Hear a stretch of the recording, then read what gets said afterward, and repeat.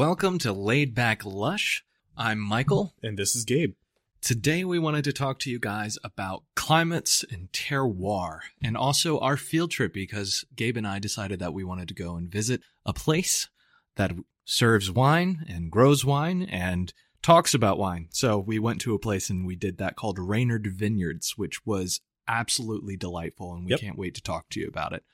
We've alluded to talking about climate and terroir. We've been itching to tell you about it, as you can probably tell by all of our meandering bunny trails going into that. So this is an episode that we care about a lot and that we really want to bring to you. Indeed. So first things that we wanted to kind of talk about were just the basics. What about this little blue planet seems to produce different things at different places? And the first thing that we want to talk about is the temperature differences. Yep. So what do we got today, Gabe? What are we doing? All right. So climate at its bare fundamentals for grape growing is kind of separated into how hot your climate is. And if you look at a map of the world, you have a band at, if I remember correctly, it's 30 to 50 degrees latitude. I meant to put it in my notes and I forgot, but I do believe that's the correct number. Those are the bands within which you can grow grapes. They are fluctuating a little bit because of climate change, but in general, within those bands, you can break them down into cool all the way to hot climates. And so I will give a little disclaimer. I forgot to translate these numbers into Fahrenheit, so these are all in Celsius. I do believe Michael did a few calculations. So all in my head. All in your head. All for in my sure. head. I didn't use the calculator that was conveniently on my phone. Michael's actually a math prodigy, if you didn't know. If you didn't know. So the only reason I'm not utilized more is because the government wants me as a secret. Exactly. Yeah. We actually had to go through a lot of clearance to get this podcast up and running. but your cool climates are going to be 16.5 degrees Celsius or below. Which is right around that 60 degrees Fahrenheit. I should probably also mention these are average temperatures. Mm-hmm. These are not, the collection of your hottest temperatures. So Champagne for cool climates is a really good example of your quintessential cool climate, which is actually very good for sparkling grapes. We'll probably be getting into that in a future episode. Yeah, and how that actually ended up being part of the discovery of Champagne. Yes. Yep. So then you move up to a moderate climate. Moderate climate is going to be 16.5 to 18.5 degrees Celsius. That's going to be kind of like your northern Rhone Valley. Syrah can just start to fully ripen. I cannot speak tonight, apparently. Only around Syrah. We've actually done this recording now 3 times, and and of the 2 of them, we've had trouble saying Syrah. Yeah. Well, apparently I can't say fully ripened now, so. Yeah, it's devolving. Go. It's okay. It's okay. So that's kind of your moderate climate. In a warm climate, you're going to be looking at 18.5 to 21 degrees Celsius. And that actually kind of goes right into your southern Rhone Valley, where you start getting into being able to get Grenache and Mourvedre to fully ripen. Which are some of our bolder flavors. Yep. And then you get into hot, which is 21 degrees Celsius or above. And you can kind of just think of most places in Australia as a hot climate. And actually, if we want to keep going with Syrah, we were talking last week about how bold and robust those wines are, and that's your hot climate. Yeah, we were talking earlier about the Victoria Park from Barossa Valley, which is one that I particularly love just because of how big and boisterous it is. Yeah. When we talked about in the earlier episodes, when you have a hotter climate, you can get a lot more of those ripened flavors. For your white wines, that's going to give you your stone fruits. For your red wines, that's going to give you your darker, more ripe, even jammy notes. Yeah. Whereas your cooler climates, they're going to give you those more green notes. Just to kind of recap. Yeah. So a lot of cool things where you can actually just point to a region on a map and not necessarily guess at the flavors that you're going to get, but kind of guess at the category of flavors that you're going to get. Yep. It's very helpful, especially if the more you get familiar with grape regions, the more you'll kind of know what to expect from them. But we don't just have latitude and longitude affecting climate. We also have something called continentality. Yep. So how would you define continentality? So continentality is going to be kind of the difference between your summer temperatures versus your winter temperatures. And what's affecting that? So a lot can affect that. Your proximity to large bodies of water will affect that. Your proximity to mountains will also affect that. So, and it's the difference between the sudden drop off of summer to winter temperatures. For a continental classification, continental climate, yeah, you're gonna have that. That's kind of the defining characteristic. Defining thing. Yeah. So you have continental climates do kind of tend to be on the cooler end of the spectrum, so typically cool to moderate. So it doesn't necessarily mean that it's a hot summer. Exactly, but it is a sharp drop off to a more intense winter normally. I see. But in areas like, so I was just talking about mountains. Alsace has the Vosges Mountains that act as a rain shield, which also will kind of block your cool winds and weather from coming in as rapidly and heavily during the fall. So in areas like Chablis, which is just a straight cool continental climate, you're not getting late harvest wines in there because your fruit ripens when it ripens, and you need to get it off the vines quick because you're going to run into very cold weather. Oh, and so there's frost damage as a threat. Yeah. Continental climates can also run into the problem of frost in the spring for our early budding vines. So you have the buds on the vine. You've already done your pruning. And so if you have that super sharp difference and you still have that little bit of chill in the air and it gets down to frost, you can actually end up having a vineyard where it destroys the potential grape making buds that are coming out. Yep. So going back to Alsace, when you have those mountains there that are kind of acting as a shield from that cold weather coming in as rapidly in the fall, you can extend your growing period, pick your grapes later, get late harvest styles of wine, which are going to be, more ripe flavors, more typically they're sweet styles as well. Yeah, I've had a lot of lovely, like the Albrecht Gewürztraminer in particular. Yeah. So that's kind of what you can think about a continental climate as, is unless you have some moderating influence like mountains or something like a body of water, you're going to have a pretty sharp drop off. And also something to note about continental climates is they tend to have dry summers. Yeah, hugely important, especially if you're having more delicate grapes. Yeah. So like grapes like Pinot Noir, that is actually highly susceptible to rot. So if you're in an area with the humidity index of, 80, like let's say you're in Florida, you can't grow that.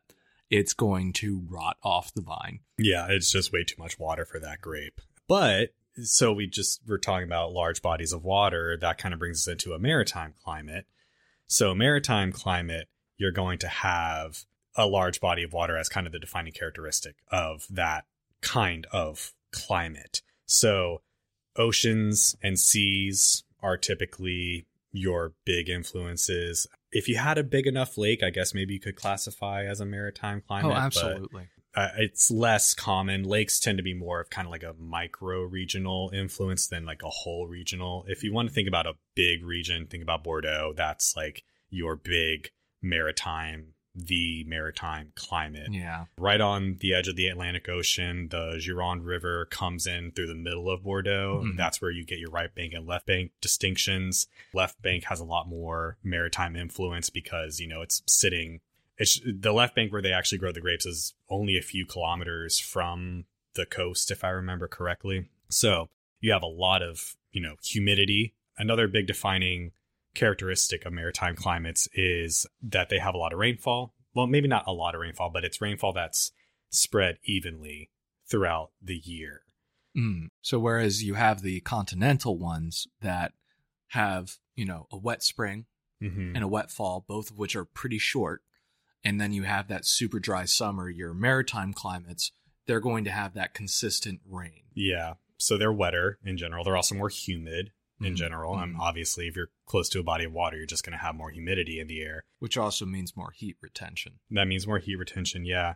That large body of water will moderate your summer and winter temperatures, so it'll reduce the continentality of the climate overall. Oh, so you actually have this large body of water acting as basically summer and winter insulation. Yeah. So it'll cool you off during the summer because of those breezes coming off. Yep. But then in the winter, it's retained all that heat and actually is keeping the place warm. Yep. that's fascinating. That's a very big moderating influence. And when we were just talking about lakes, that's kind of on a smaller scale. What will happen around a large lake as well, is you'll be able to extend your growing season in certain areas, or you won't have as an extreme drop off if you're in a more continental area. Are you familiar at all with like the Great Lakes and how that might be affecting things? Or so I'm not as familiar with the Great Lakes. I do know that they do make a difference in the growing of the grapes around them, and they do act as a moderating influence. But because that region kind of tends to not get very warm in the first place, I don't think it's I'll say you can't grow the same grapes that you could in Bordeaux in the Finger Lakes. No.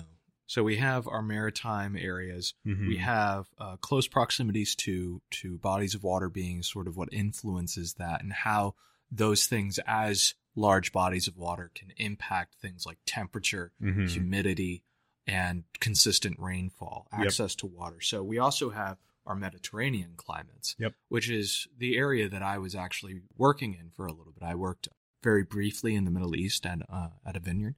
I will not say which one. But it was a very interesting experience. Of course, the way that it works there is that you have that super brief rain period that's only once in spring and once in fall. And so everything there actually has to be irrigated. Mm-hmm. What would you say is a defining feature of the Mediterranean climates? So like a maritime climate, a Mediterranean climate tends to have a low continentality. However, maritime regions tend to be a cool to moderate in general temperature range. Mediterraneans tend to be warm to hot climates for one thing, so that will kind of play normally directly into the irrigation that you were talking about. They have warm summers and they have dry summers. Again, that'll go into the need for irrigation. Think of, your Middle East or your California is a Mediterranean climate in a lot of places. Some parts of Australia are Mediterranean. Just think of warmer, drier, the grapes that are going to come out. I mean, California is known for Cabernet Sauvignon, Australia, Shiraz. In the Middle East, I'm not super familiar with grapes in the Middle East. I need to read up more on it, but I do know that they tend to be those thicker skinned red grapes. Yeah, I've had a lot of Merlot Chardonnay from there. But I do have to admit, it was actually a Petit Verdot that captured my attention while I was there. Mm-hmm. Yeah, that's like the perfect climate for a Petit Verdot. And it was delicious because I had the Merlot there. To be perfectly honest, and this could have just been the winemaker, but I did not like the Merlot. It was such an acquired taste. However, I have to say that was my first wine experience. Oh, wow. Yeah, no, I was actually 19 when I had my first full glass of wine. I don't know if you're allowed to say that on our podcast. It was legal. For legal reasons. It was legal in the country. For legal reasons, Michael was not in the U.S. when this happened. Yeah, for legal reasons, I was not in the U.S. when this happened. I also... It's so sad. I was so innocent. I actually called my parents and asked them permission. Well, because I didn't want to, break faith with them. I was just like, so I'm here. I would like to do this. Let me just go ahead and run it by you guys. And of course, my parents, especially my mother, who encouraged me to rebel, was like, yeah, you're in Israel working on a vineyard. We are expecting you to do this the whole time. That is so cute. Yeah. Looking back, I'm just like, I should have just gone after it and lived my life. But hey, at least they were supportive. Yeah, no, I'm glad that they were as supportive as they were. I also ended up bringing a bunch of wine back home. So they benefited as well, I'm assuming. They did. I was able to actually gift it to a couple of those bottles of wine to some people in Richmond, and that was very special for me. Of course, I also was put into the bad line because of chocolate. So yeah, but that's a story for another time. So what would you define, because we're we just got back from Renard Vineyards. Yep. We were talking a little bit about our experience there earlier. Mm-hmm. We were trying to figure out how to define the Virginia climate because we are odd. We're weird. So I just went with what Wikipedia said, and so it kind of fit. I will not take credit for this description, but they describe us as a humid subtropical with maritime and continental in the highland areas. And it's kind of like that really is a mishmash of different things, but it makes complete sense. Yeah. So if you're not from Virginia, or if you're not necessarily fully familiar with the geography of Virginia, where we're at, we are an hour from the mountains, and we're also an hour from the beach. So that's your maritime on the beach side. And then on the mountain side, that's your continental side. Yeah. And we are definitely humid. Our summers are, they're not the hottest in the world, but we do have warm I still summers. Complain about them. Yeah, as does everybody. We also complain about our winters, but that's becoming less of a thing. Yeah, well, again, climate change is a thing. We can grow grapes in southern England now, which was impossible a couple decades ago. Well, they're making sparkling wines that rival champagne now. So, the drawbacks and if they were growing anything else on principle, I might forego, but they're growing my favorite stuff. Yeah, and I've had one so far. They're very hard to find because it's a new wine industry. They're not producing a whole lot yet, and also they're very sought after right now, so it's hard to get them. But I have had one, and it was very good. You are saying all the right things right now, and I'm getting more and more curious. Leading you with the exclusivity. Yeah, well, the exclusivity, but I'm also just kind of thinking, oh wow, that's like a whole untapped region for the creativity of wine. Yeah, and now it is. Well, and again, it's only possible because that region's warming up overall. Which means that we might be losing Scotland because it might just sink. Yeah. Again, advantages and disadvantages, right? So, happier topic.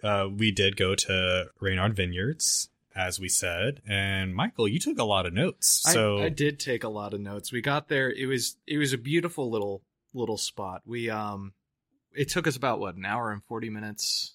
Oh, not even that. It was just around an hour. Just around an hour? Yeah. I wasn't driving, so I wasn't paying attention. But yeah. But what I was paying attention to is what we drove up to. Mm-hmm. So it's right around the corner from Barbersville, if you've ever been there. But it's this family-owned, very intimate setting. It's on a southern slope. Yep. And so you see where the family lives. You see where the grapes are being grown. There's a little seating area out there. And then you have the tasting room and the area where the wine is being made. So we ended up going on in there, and it was charming. Unfortunately, it was raining at the time, so we weren't able to be seated outside. They do have ample outdoor seating. Mm-hmm. We were still COVID safe. We were very COVID safe about all of this. We were wearing masks. They were wearing masks. They're very respectful of the social distancing. Yeah, and they also seemed to be especially accommodating to our comfort level. They were going above and beyond. Very hospitable. I cannot overstate their friendliness. Yeah. So we got there. We ended up taking 2 flights. We wanted to be able to... Oh, we also met a corgi. Yes, we did meet a corgi. There's a corgi there whose name, I believe, adorable. is Tui. Something like that, yeah. Something like that. I didn't remember because I was too busy petting the dog while she was trying to tell me the name. But he is the flagship dog there, and he fits in with the theme. Reynard, for those who do not speak French, of which I am one, it means fox. That area was apparently named after a valley of the Fox. So everything there is fox themed, which I adored because I love foxes. It was very cute. It was very cute. So we get there, we get these 2 flights. Each flight contained 4 wines, and we just went through the list. We got their reds, we got their whites, and we started going on them. So the first one that we tried was the Reynard Blanc. That was a very subtle, very aromatic wine. Mm-hmm. We tried their Chardonnay, their Manseng, and your favorite, I believe, ended up being their Cab Franc Rosé. Yeah, well, so fun little tidbit about me. I don't know if I mentioned this in our first episode or not, but I am not really a rosé drinker. I could probably count on one hand how many bottles of rosé I've bought in my life. That's not to say I dislike rosé to any degree. It's just I'm a full-bodied red drinker normally, so that's what I tend to go for. But you love Cab Franc. Well, I like particular styles of Cab Franc. I'll say that. I see. Cab Franc, if it's not treated correctly in the vineyard, gets a lot of pyrazines in the skins. pyrazines are what give you that bell pepper or peppery note. Yeah. And when it's out of control in the Cab Franc, which I've had a lot of Cab Francs where it is, and some people like to have that in the Cab Franc, That really gets me don't. right behind the eyes. I really hate don't it. like it. It's really high toned and it's very hard for me to ignore, and it just comes across as very bitter. No, it and, feels like and it's pushing through the top of your palate yeah, abrasively. I do not like it. But when Cab Franc is more, for my taste, it's very fruity, very red fruit in particular. It still has some of that green character, but it's not nearly as overpowering. It's just kind of a nice backbone to the wine. But so you're saying you're not a huge rosé drinker, but you were really loving Yeah, it Cab was Franc rosé. It was really nice. It was more in kind of that Tavel style rosé where it's not, like a really easy sipping rosé. To me, part of the reason why I'm not a big rosé drinker is a lot of the rosé that you tend to find, at least around here, for me, tastes a little bit watered down, for lack of a better term. Not necessarily in that it's low quality, but just it's not meant to be a robust wine. No, it's meant to be a very light drinking wine that you Yeah. can have super chilled. Mm-hmm. Chilled actually lower than you're supposed to. Yeah. But it's designed for that, so I guess you are supposed to now. But this was not that. This was much more fruit forward, much more. It had so much character. Yeah, it had a lot of really nice body on it. So I got a bottle of it, and it was on sale when I was there. And who knows, it might still be. It was part of their winter sale, I believe. So Yeah, I actually when I go for a rosé, I go for like the Salmon Sancerre rosé. mhm. I like the ones that have a lot of minerality to it. Yeah, So although I really enjoyed it, and I could definitely get that kind of very fruit forward note to it, and that really balancing cassis note. yeah, Cassis. That was actually lovely, but it was very quickly lost on me because I kept on trying to find that like high Yeah. key minerality. yeah. Well, I think this is a really good example of different styles of wine or different people like you like your style of rosé and I like mine, and they're not the same, and that's perfectly fine. Yeah, no, and the thing is I could tell that it was high quality. It was just not what I was used to, Yeah. not typically what I look for. But that being said, I actually really loved their Mensang.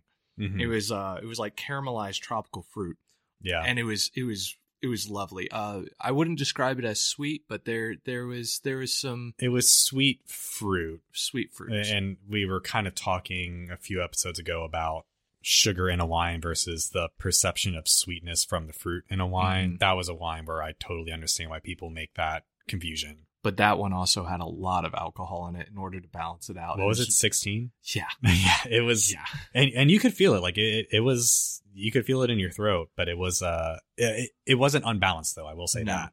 It was very well balanced. They had a perfect amount of acidity. Mm-hmm. Along with that, I fell in love with that one. But what I really fell in love with was with their reds. Yeah. So a little bit about the owner. We ended up actually having a chance to meet him and speak with him. He is an architect, so he built the place. Then he studied enology, and he was able to actually be the vine tender. Mm-hmm. And then he also was the winemaker. And he's a musician. And he's a musician. They I think it was every Sunday that they said that they do music. It was Saturday or Sunday. It was during the weekend. That's what I remember. During the weekend. I probably have it actually written down in my notes, but my notes are actually too ample. So I'm having trouble finding it. But it was a delight to be able to speak with him for a little bit. The thing that they seem to really love is in the same vein. They named their vineyard Reynard, and so they love these more French style of wines. So Mhm. what came through was quality. Yeah. So we ended up having the Recherché, which means very rare, unique, highly sought after. And they had 3 different of these types, all of which were done in a Bordeaux style. Mm-hmm. So they had a 2015, they had a 2017, and they had a 2016. So we tried the 2017 first. We both were impressed. Mm-hmm. Very bright cherry, sweet plum, blackberry, subtle pepper. And then we got to the next one and it blew that one out of the water. Yeah. The 2016, it was 55% Cab Sauv. It had Petit Verdot in it.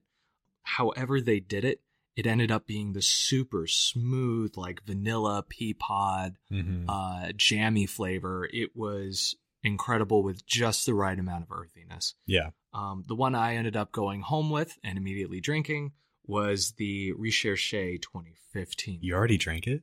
Oh, that thing's gone. That thing's gone. It's the 2015 I have laying down. Okay. 2017 is the one that I have laying down. The 2015, that's the one that we just consumed. That's right. Okay. Yeah, we consumed it. Yes. You were there. I was there. You should know. Well, you know. Well, you know. That one was so good. We were both blown out. It was 60% Merlot.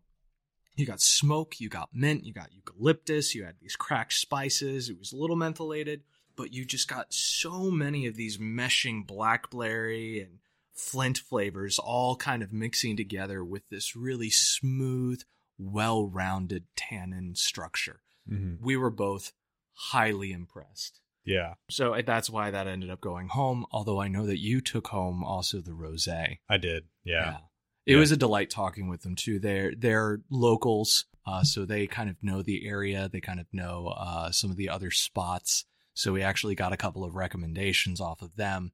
Really lovely people, and I'm glad that we had the chance to have this experience. Yeah, it was a really fun trip. I'm very glad we went. Yeah, and the seating areas, I'm looking forward to going back there in the summer. Yeah. Maybe we should go back in spring, because I know by the way, if anybody knows the Canadian sortilege, it's like a distilled spirit that's either infused or made with maple, please DM us. Tell us what that is and where to find it, especially if you live in Richmond. We need to know. It's related, we promise. It's relevant. Also related is the Governor's Cup in Virginia. Oh, right. I almost forgot. Yeah, that just happened this past weekend. So there was actually a couple of wines that they couldn't serve to us because it would have brought them down below the 50 cases that they needed in order to qualify. And lo and behold, I ended up getting a message earlier this week from Gabe because he was actually paying attention. Yeah, so they have won a silver medal for both the Cabernet Franc 2017, not the rosé, just a fully red wine, Cabernet Franc, and the Recherche 2016. So congratulations to them. Congratulations to them. Yeah. And now we know that those cases are all fair game, so we better get there sooner rather than later. Yeah, we'll have to check and see if they do online orders. Oh, please. One would hope. You were talking about they have south-facing slopes, so that kind of goes into what we want to talk about next, which is terroir. This is an interesting topic. Yeah. We're both excited about this topic. Yeah. It's, so I kind of want to put a little disclaimer just on the front end. Terroir, even among professionals who have been in the game for a long time, can be a bit debated as to the scope of what it means. And we have lots of opinions on why that might be that we probably won't share. Yeah. We're not trying to make waves in the industry or anything. These are all very creative, productive individuals. Oh, absolutely. And there are arguments to be made, I think, from most of the perspectives that are represented under the term. Which we've been arguing back and forth, actually, just in order to kind of establish an understanding between us, because it is kind of an odd concept when you're talking about what really makes a wine that wine. Yeah. So terroir can kind of be defined in part as just a sense of place. And so that meaning the factors within a given area or region that makes a wine taste the way it does. And this can include the climate. This can include the topography. This can include the soil. This typically is going to be defined by the actual lay of the land and how the grapes interact with that land. Now, when we define it, between the two of us, we kind of agreed that this was something that was defined not by the practice of the winemaking, but the winemaking is actually a product reacting to what the terroir gives you. Yes. That is the debated thing, though. So some people actually... in the industry, they're saying that how you make the wine, how you handle the wine is part of the terroir, which you could say that maybe we are the environmental factor that's affecting it. But we would like to see it as more of we are handling what nature is giving. Yeah. So there are practices. I mean, also you have different things like trellising and the microenvironments that creates. Yeah.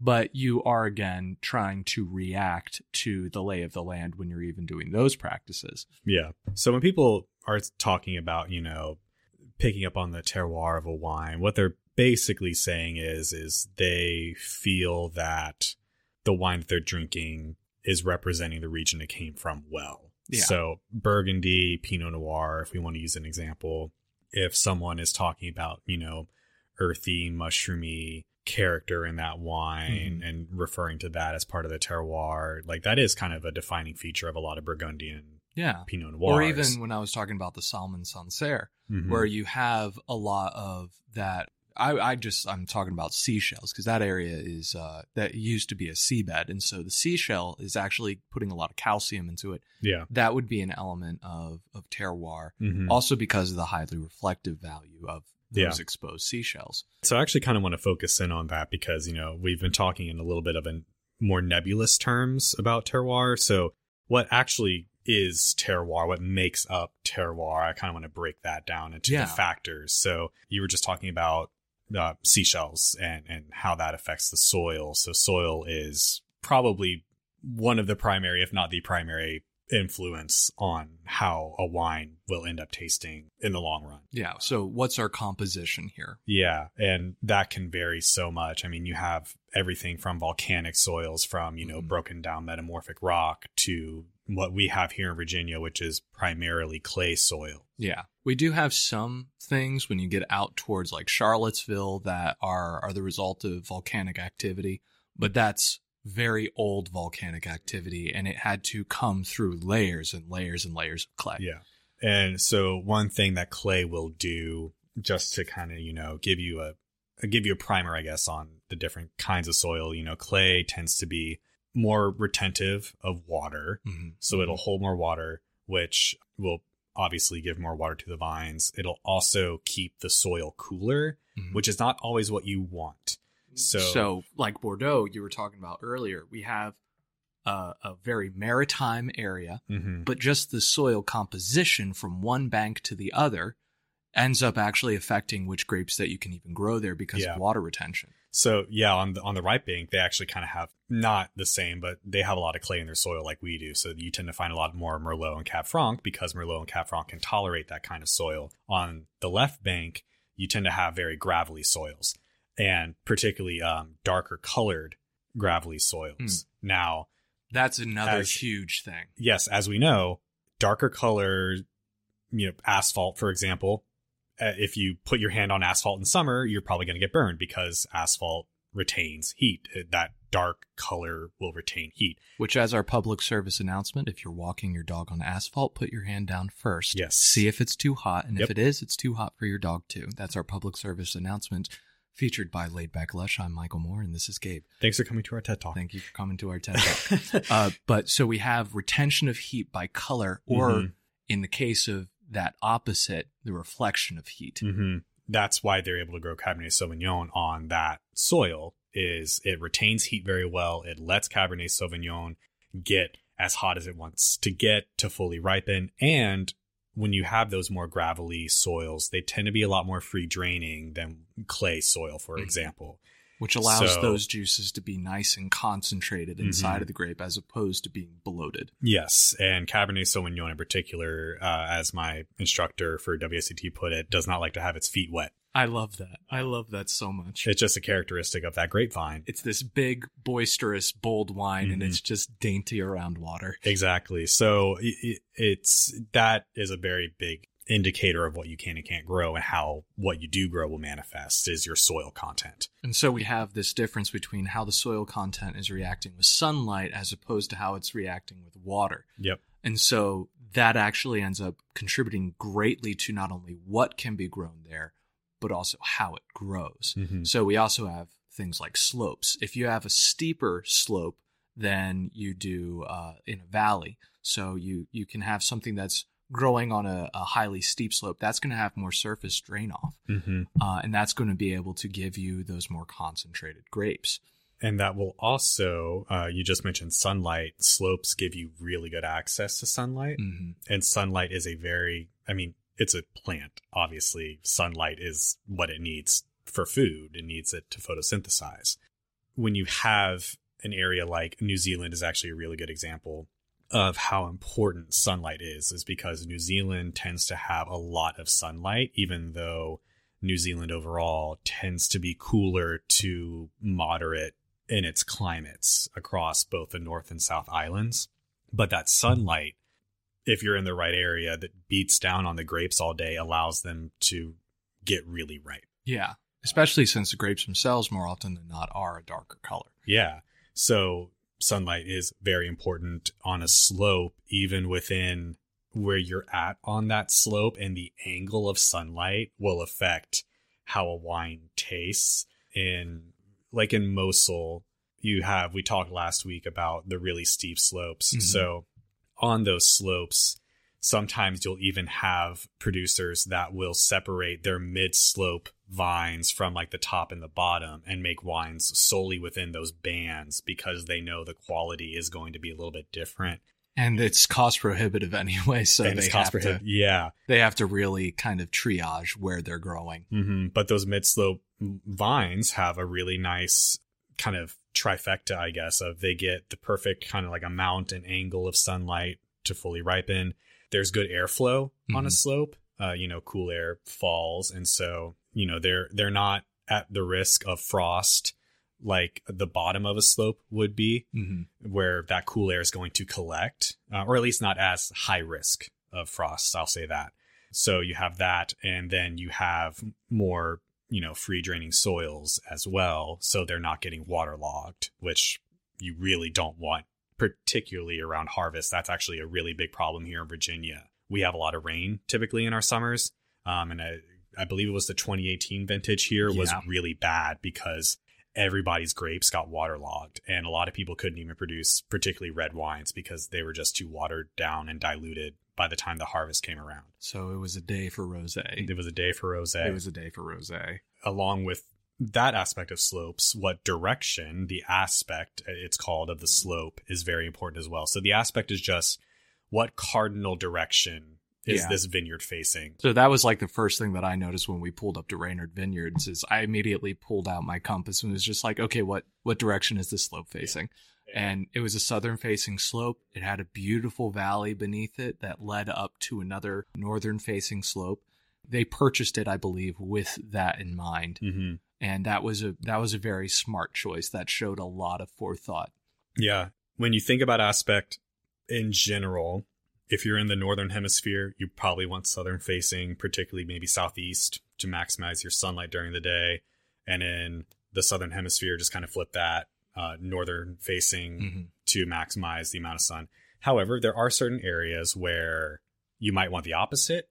If you're in a really, really hot area, you might want vineyards that actually face away or not directly face the sun to slow down the ripening process to preserve particularly your acid, so you're not getting a flabby wine after it leaves the winery. It's not always you'd want to face directly to the sun, but that is typically what people look for in the aspect of their vineyards. Yeah. One of my favorite examples of that is actually Douro, because you have the Douro River and you have two slopes facing away from it on either side. And so you're able to actually have the aspect of each one of those slopes very directly affecting which grapes are grown on just the sides of a river. Yeah.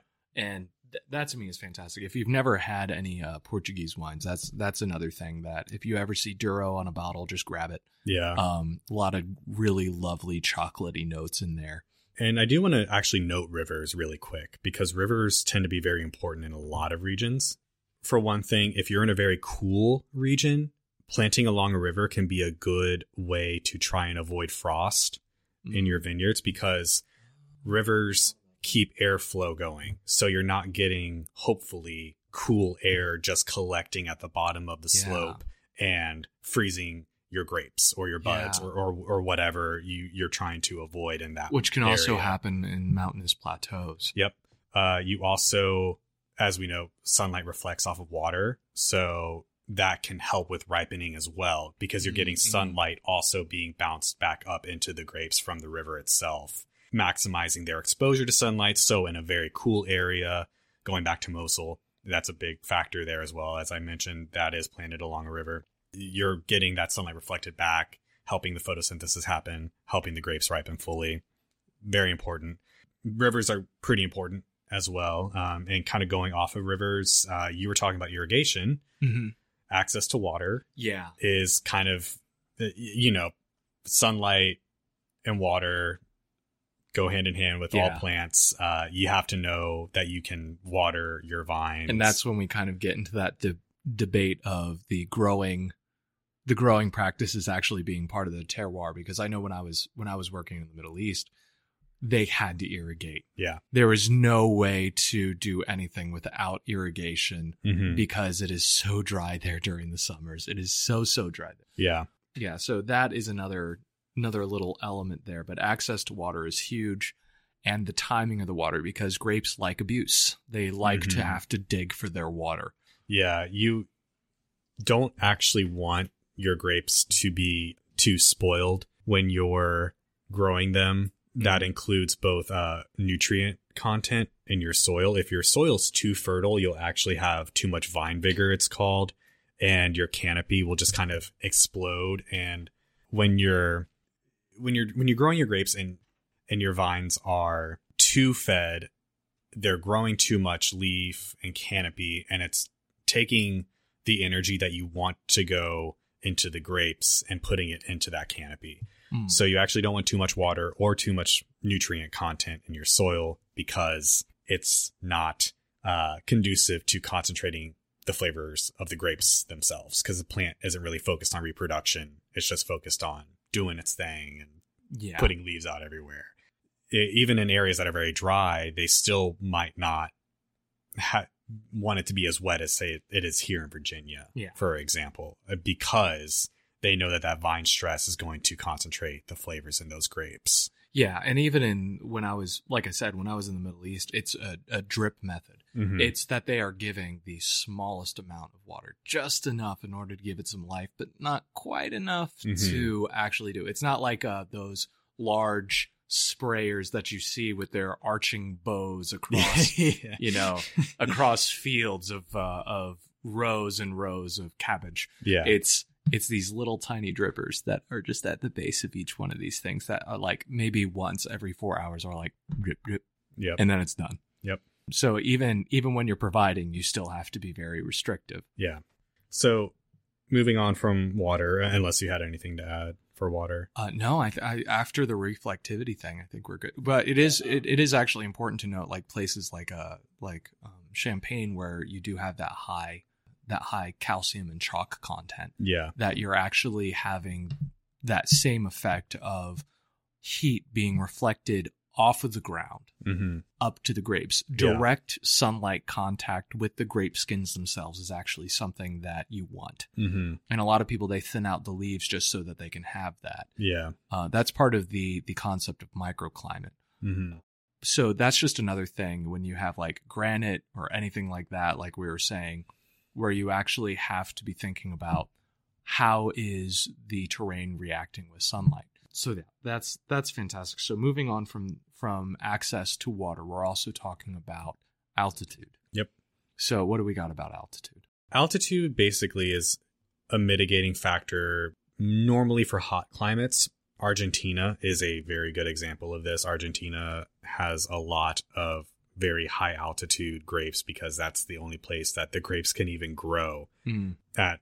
Just Argentina is also mostly a desert in its climate, so it's just too hot for grapes. But when you go up in up in altitude, you tend to get into cooler. If you've ever scaled a mountain, it gets cold. It gets cold, and also you have the weather that's happening around the mountains themselves that can bring in things like fog, like mist, which can also be especially cooling, especially in the mornings. Yeah, and so if in a very hot area, you want that in order to just be able to grow grapes in the first place. Yeah.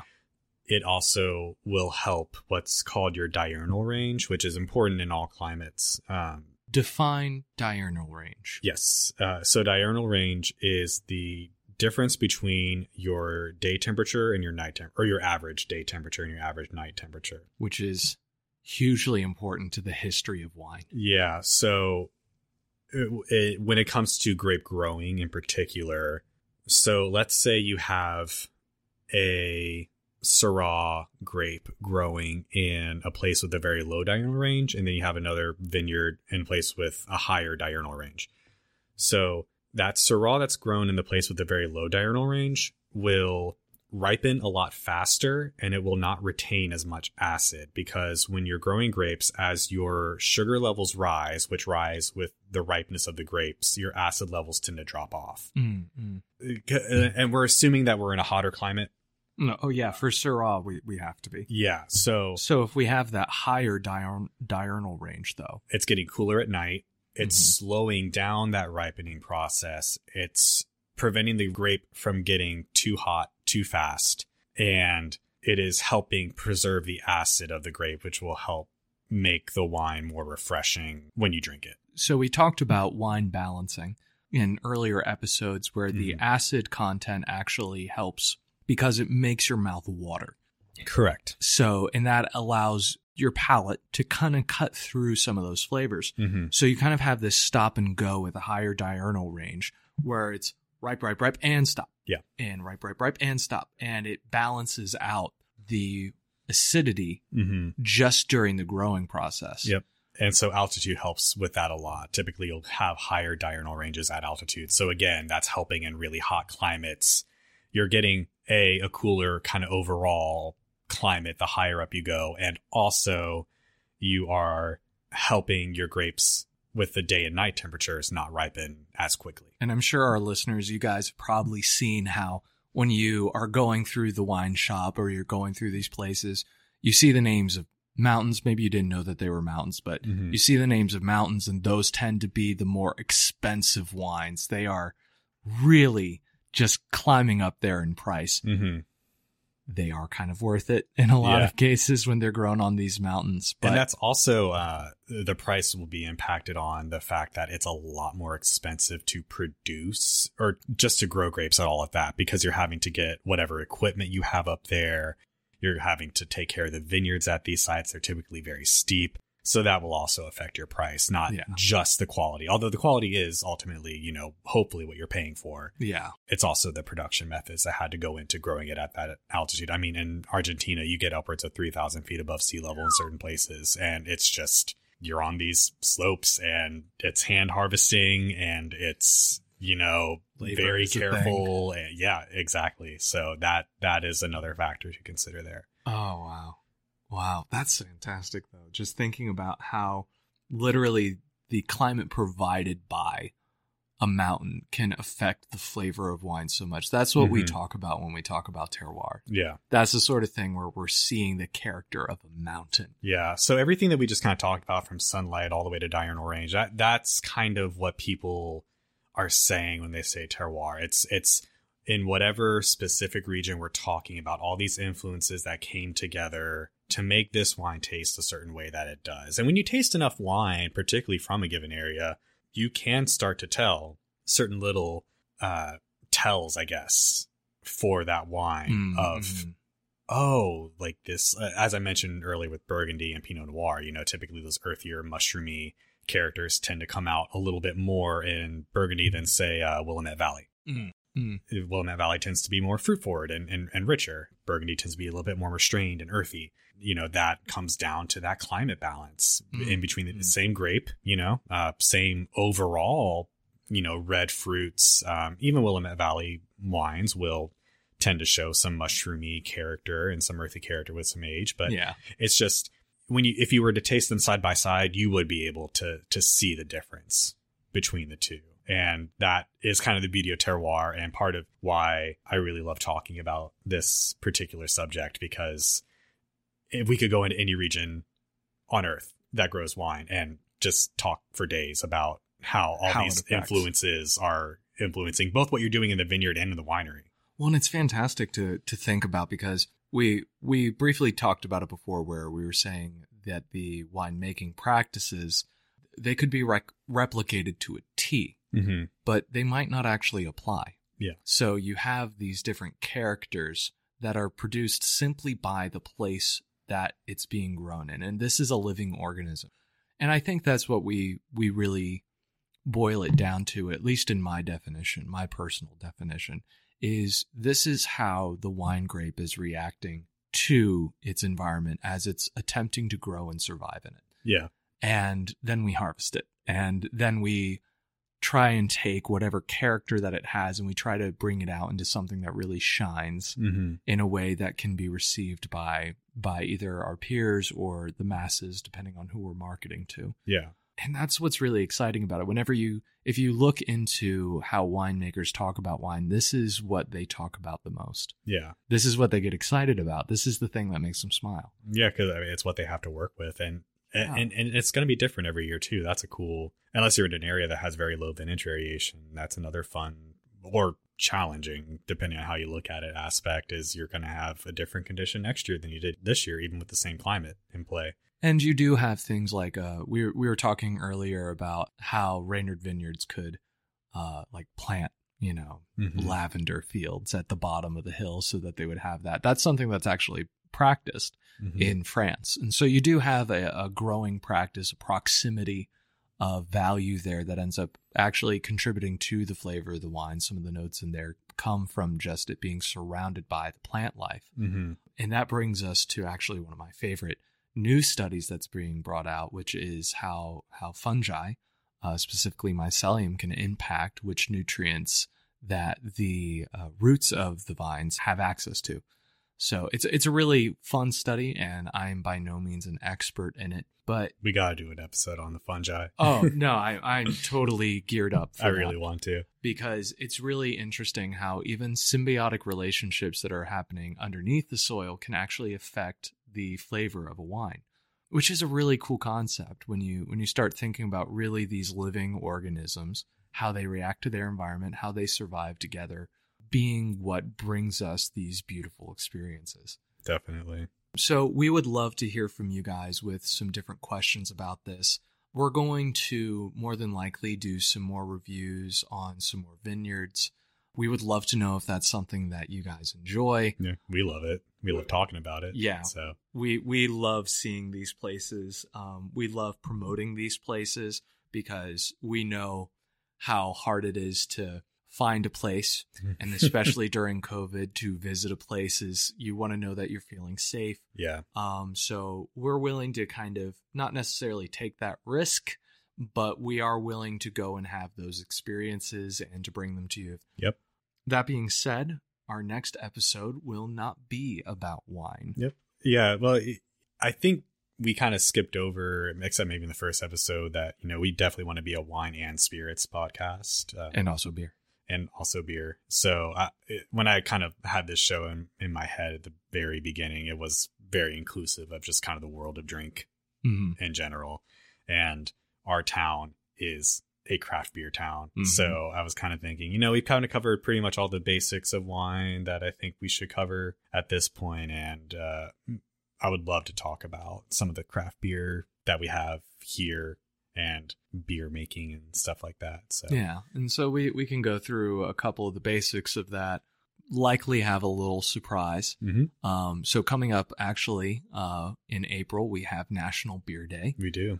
So that's kind of a fun thing. Hopefully we'll have our next episode out before then, but we are going to be talking a little bit about that. Maybe we can include some of the history of Prohibition and how beer actually ended up being the first drink that we were allowed to have before the official end of Prohibition, which this is now an officially recognized holiday, just so you all know. So if you don't drink beer, just know that you're being unpatriotic. Wow. Yeah, no. Just calling out the listeners No, there. just calling them out. Drink what you want. But yeah, so we enjoy talking about this. We're looking forward to being able to speak to you more about it. If you enjoyed this episode, please let us know. We would love to talk more about terroir. We might be doing some deep dives into some different areas in the future. I really want to do some region episodes. I would love to do that. I think that it's a really good idea. We should have some wines lined up. I think we should have some tasters lined up to have some cold reactions to these. And I think that we're going to have a great time with it. So maybe you guys can also give us some ideas of what areas has this episode made you curious about? Yeah, for sure. What wines have you enjoyed? Where did they come from? let us know, and maybe we'll do an episode about it, because we don't have too many listeners right now, so you are our most valuable customers. And we appreciate your patronage. We appreciate it, and your patronage is literally just listening to us talk about wine. Hey, it makes us happy. So it does, and we want to hear from you. So thank you so much for joining us. I have been Michael, and I have been Gabe. and Cheers. This is Laid Back Lush. Thank you. Cheers.